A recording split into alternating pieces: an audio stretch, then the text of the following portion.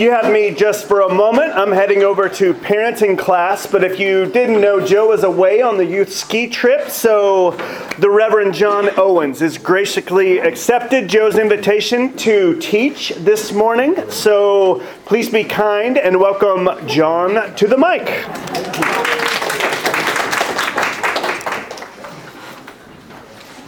Good morning. Good morning. Now, I know why Joe went on the ski trip. It's not that he likes the kids that much. As he looked ahead in the book and he found out that this week was Proverbs. And he figured he'd find some other person to do it. Proverbs is an interesting book. It's actually, if you look at the Jewish Testament, what we call the Old Testament, it's broken into 6 pieces. And Proverbs is part of the second book of the 3rd section of the Hebrew Scriptures. And that section's commonly referred to as writings. Now, if you think about it, we start out with the Torah, and we have the prophets, and then we get into writings. And writings has all kinds of things. Psalms, Proverbs, the Latin. Yeah. But anyways, that's where it sits. And it's one of the more unique books in the Hebrew Bible. Matter of fact, more of the unique books in both Testaments, in that it doesn't tell a story. Now, you all did your homework, I'm sure, this week and read the first 4 chapters and, 16 through 18. So you read 7 chapters of Proverbs, and you didn't have to follow a story. It's sayings. Now, some of them are grouped, and some of them are just one-liners. So it's really different, and for some people, that makes it more difficult to read and dig out, something spiritual, something theological out of it, especially when a lot of the sayings are very secular. There's a whole section where wisdom builds a house, and it talks about building and maintaining this home, and it's very, very secular in the way it does it. But anyways, Proverbs is not really merely an anthology. It's actually a collection of collections. All right, an anthology being a collection of something's thoughts, words. It relates to a pattern of life which lasted for more than a millennium. It's an example of the biblical wisdom tradition and raises questions about values, moral behavior, the meaning of human life, and right conduct. The repeated theme is that the fear of God, which really means submitting to God's will, is the beginning of wisdom. Wisdom is praised for her role in creation. God acquired her before all else. Wisdom is, though he gave her order to chaos, and since humans have life and prosperity by conforming to order of creation, seeking wisdom seemed to be the essence and goal of a religious life.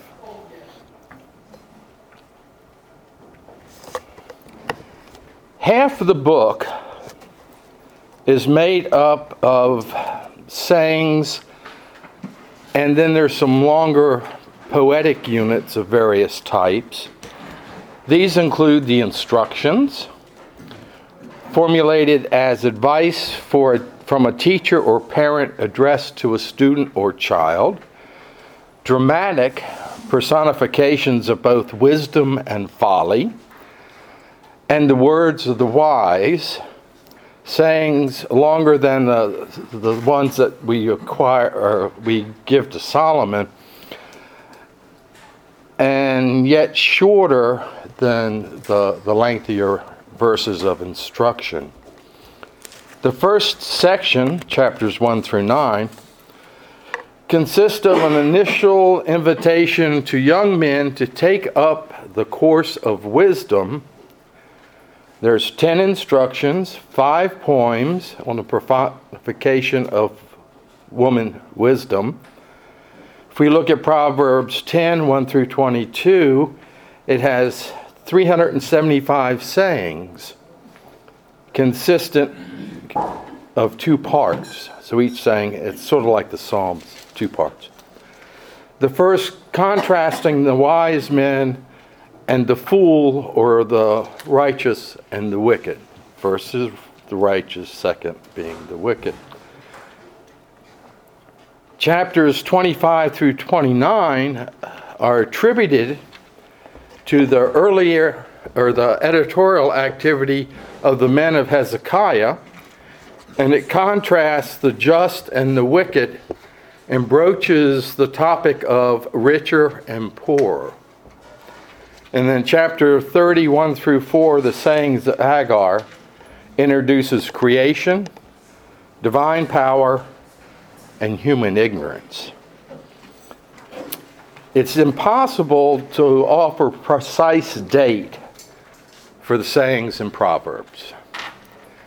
It's a collection of collections, which relates to this pattern of life which lasted for more than 1,000 years.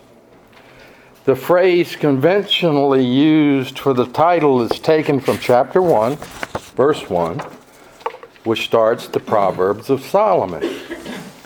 You also find that repeated in chapter 10 and in chapter 25. And that's really likely to be more concerned with labeling the material than ascribing authorship. All the Proverbs weren't written by Solomon. The book is an anthology made up of 6 discrete units. 1 through 9 was probably, chapters 1 through 9, the first unit, was probably the last written and included. The Persian or Hellenistic period, and it was done in the Persian or Hellenistic periods. This section has parallels to prior writings. The second chapters 10, 22 through 16 carries the subscription, the Proverbs of Solomon, which may have been encouraged its inclusion in the Hebrew canons. Proverbs almost missed the Bible. It almost was left out of the Hebrew scriptures by the Jews because it was too secular.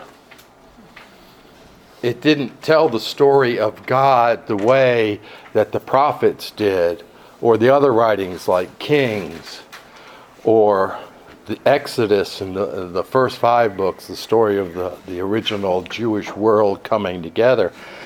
So they almost left it out.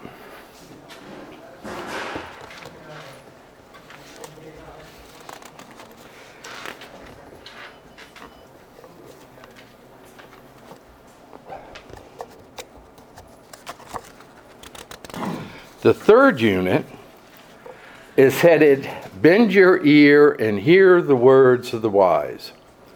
A large part of it is a recasting of the 2nd millennium BCE.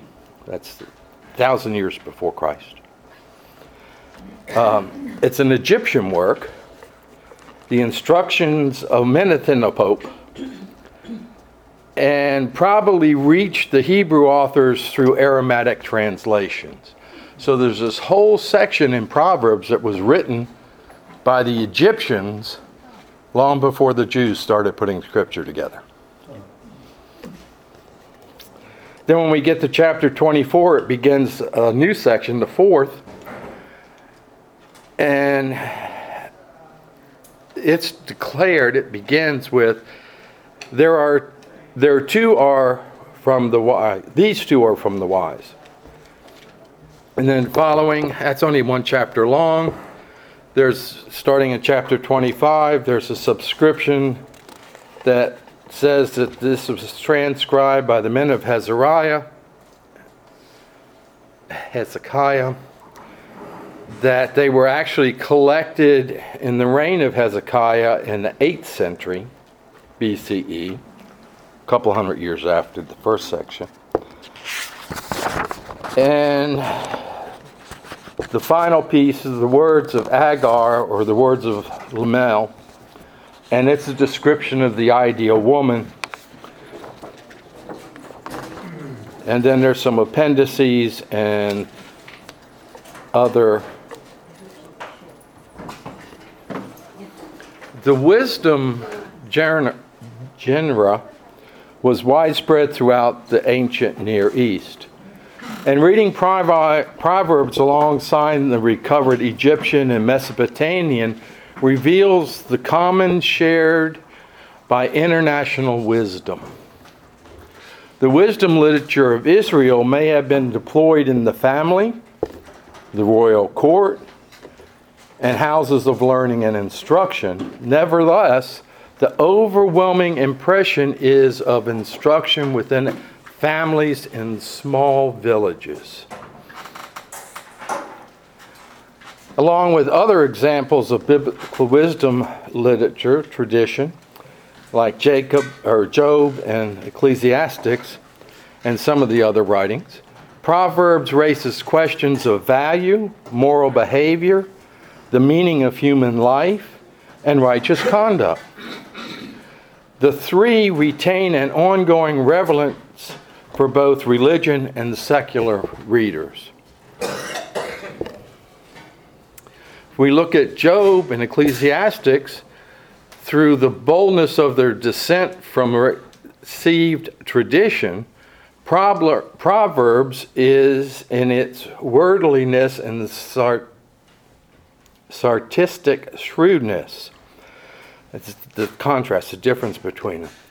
Wisdom is as close to biblical literature comes.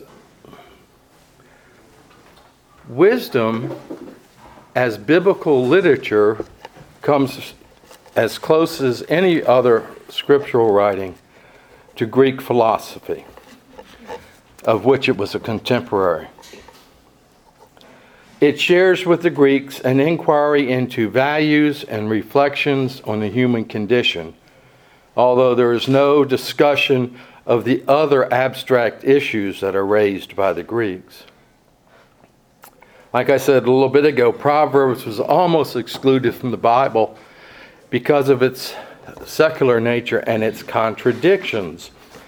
The results of the book's origin as not just an anthology, but an anthology of anthologies, collection of collections. The reader is told, for example, to both not answer a fool according to his folly, that's in chapter 26:4, and then in chapter 26:5 it says to answer a fool according to his folly. So it's not only it contradicts itself, but it does it in two verses right next to each other. More perversely, the reoccurring theme of the initial unit, chapters 1 through 9, is that the fear of the Lord is the beginning of wisdom. But the following units are much less theological, presenting wisdom as a transmissible human craft. Until you get to chapter 30, 1 through 14, which are the words of Agar. And then we return once more to the ideas of God alone possesses wisdom. In Proverbs 9:10, it states, the fear of God is the beginning of wisdom. The phrase actually implies that wisdom comes from submission to God's will. In Proverbs 3:19, wisdom is praised for her role in creation. God, by wisdom, founded the earth. By understanding, he established the heavens. God acquired her, wisdom, before all else, and through her he gave order to chaos. And again in Proverbs 8:27, it begins, when God established the heavens, when he drew a circle on the face of the deeps, when he marked out the foundations of the earth, then I was with him, spoken by wisdom. Since humans have life and prosperity by conforming to the order of creation, and seeking wisdom is the essence and goal of the religious life. In Proverbs, wisdom, or the wise person, is compared and contrasted with foolishness, or the fool, meaning one who is lacking in wisdom and uninterested in instruction, not one who's merely silly or playful. Though when we look at the words of Agar, it says a fool who has wisdom and could be seen as playful. For most part, Proverbs offers a simplistic view of life with few gray areas. Life lived according to the rules brings reward. Life in violation of them is certain to bring disaster. In contrast, when we look at Job and Ecclesiastics, appear to be direct contradictions of the simplicities of Proverbs, each with its own way of all but dismissing the assumptions of the wise. Noteworthy also is the fact that the mighty acts of God, the Exodus, the giving of the Torah at Sinai, the covenant between God and Israel, etc., which make up Israel's history, are completely or almost completely absent from Proverbs and the other wisdom books. In contrast to the other books of the Hebrew Bible, which appeal to divine revelation for their authority, thus saith the Lord, wisdom appeals to human reason and observation.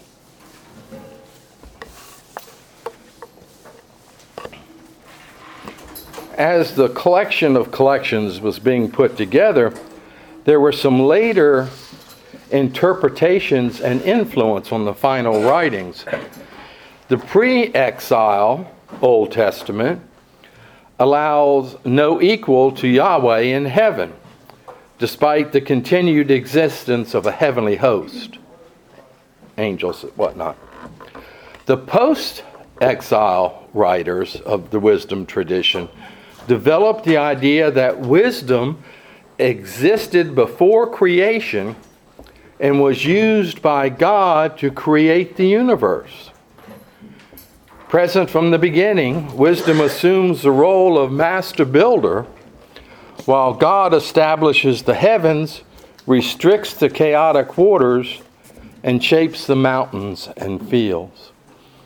Borrowing ideas from Greek philosophy, who held that reason bound the universe together, the wisdom tradition taught that God's wisdom, word, and spirit were the ground of cosmic unity. Christianity, when it comes along, adopted these ideas and applied them to Jesus.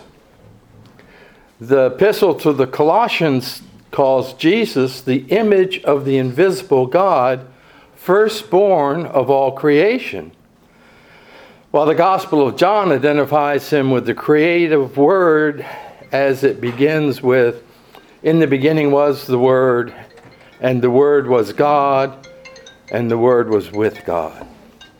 In the 4th century, when Christianity was caught up in heresies and still trying to develop the creeds which would define its beliefs, one of the Proverbs, chapter 8, verse 22, was used to both support and refute the claims of Arius.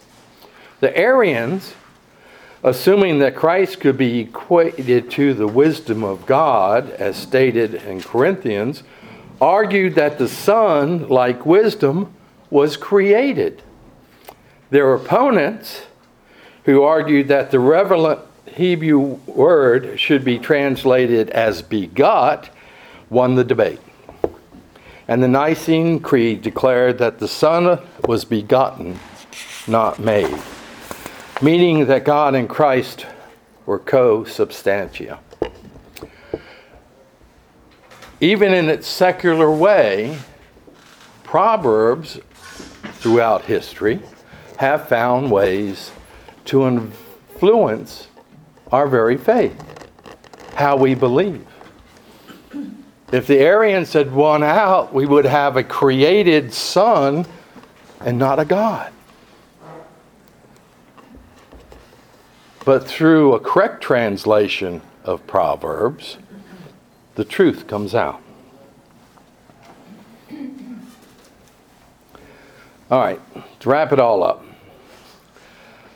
If we look throughout the books of Solomon, most specifically the Proverbs, wisdom functions as a middle discourse among nations to provide a way for Israel to dialogue with her neighbors, while self-consciously bracketing out her own cultic material. This wisdom provides a human way to speak about life and the wholeness of the human journey. Wisdom can borrow materials from other nations and put it into scriptures, as we see in Proverbs. But it never betrays Israel's peculiar language of a history, with God as expressed in the Torah and the prophets. That is because the wisdom in the book of Proverbs weaves together what all nations, peoples, and religions have in common. Moreover, biblical wisdom never distinguishes itself as non-relatory, as though it were based on human experiences. It is scriptural portrayal. It works alongside the Torah and the prophets as a category of revelation. In the contemporary wisdom dialogue, we can either be limited by the naivety of pre-modern exegesis, which accepts the biblical portrait of Solomon uncritically as his story, nor by the myopic learnings of the modern day, which would insist that Solomon and wisdom have nothing to do with each other. As people who have drunk from the well of the modern day, we need to draw from what we know and begin to understand what it means to read the biblical book of Proverbs within wisdom literature and its placement within Jewish and Christian scripture as writings of truth. Okay, questions? Okay. So the book of wisdom, this was written, this is probably in that same batch of things that was discarded rather than included in the Bible.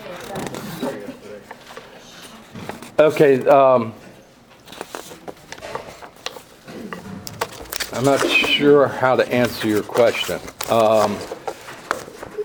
Proverbs was put together over a period of time by multiple people and finally incorporated when the Hebrew scriptures were put together as a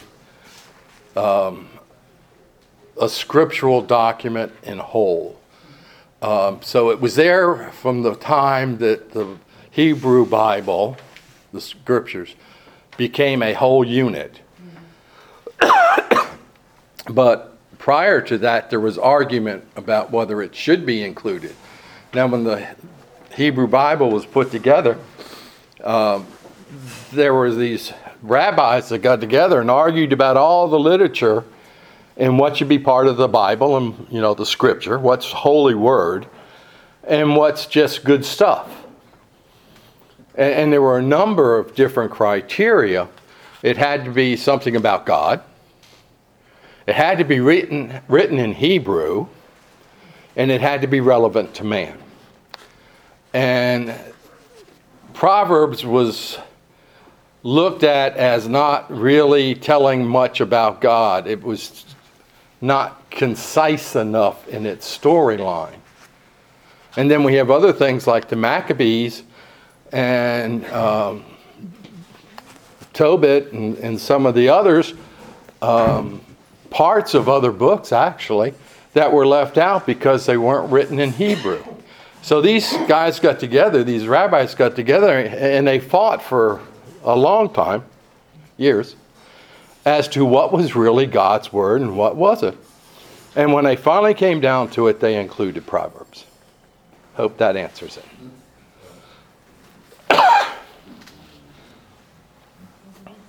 This is just an observation, but when I was reading Proverbs 16, it reminds me of those little books you can get, and each page has a different saying, words of wisdom. Yeah. I just pulled up one, and I'm a football fan, and yesterday, there was a... Tell me this one on the Patriots. No, it says iron sharpens iron. Yeah. And yesterday, Jalen Hurts Used that. tweeted iron sharp, and he's working with a younger quarterback at Oklahoma, he just transferred from Alabama. It's a big deal, but iron sharpens iron, who thought that came from? I didn't know that came from Proverbs, but... Yeah. If you read the whole thing, there are a lot of our common, what we think of as secular statements, that you'll find in the book of Proverbs.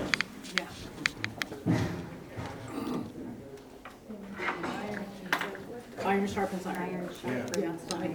Like, the early bird gets the worm is another one from Proverbs.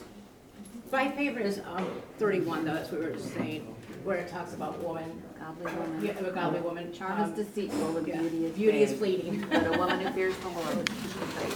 And her children will rise up and call her righteous. I don't know about that. Yeah, Still waiting for that. Well, God says it's true, it'll happen.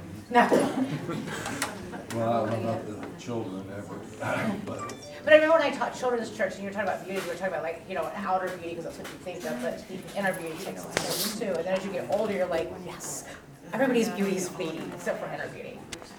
And that's, anyways, that's my favorite chapter in Proverbs. Good stuff that you can apply every day. That's well, why I think that's why. that's the idea behind the whole book. Is the Bible's all about.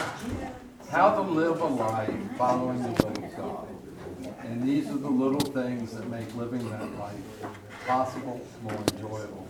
And these are the things, there's a lot of contradiction, when it talks about the wise and the fool has a prominent place.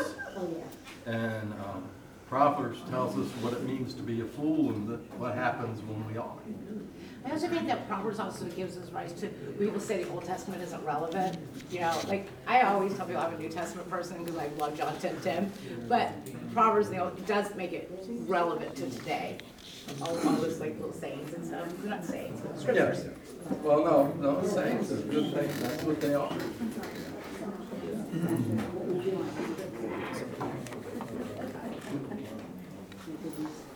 Thank you all. Thank you. Thank you. It was awesome.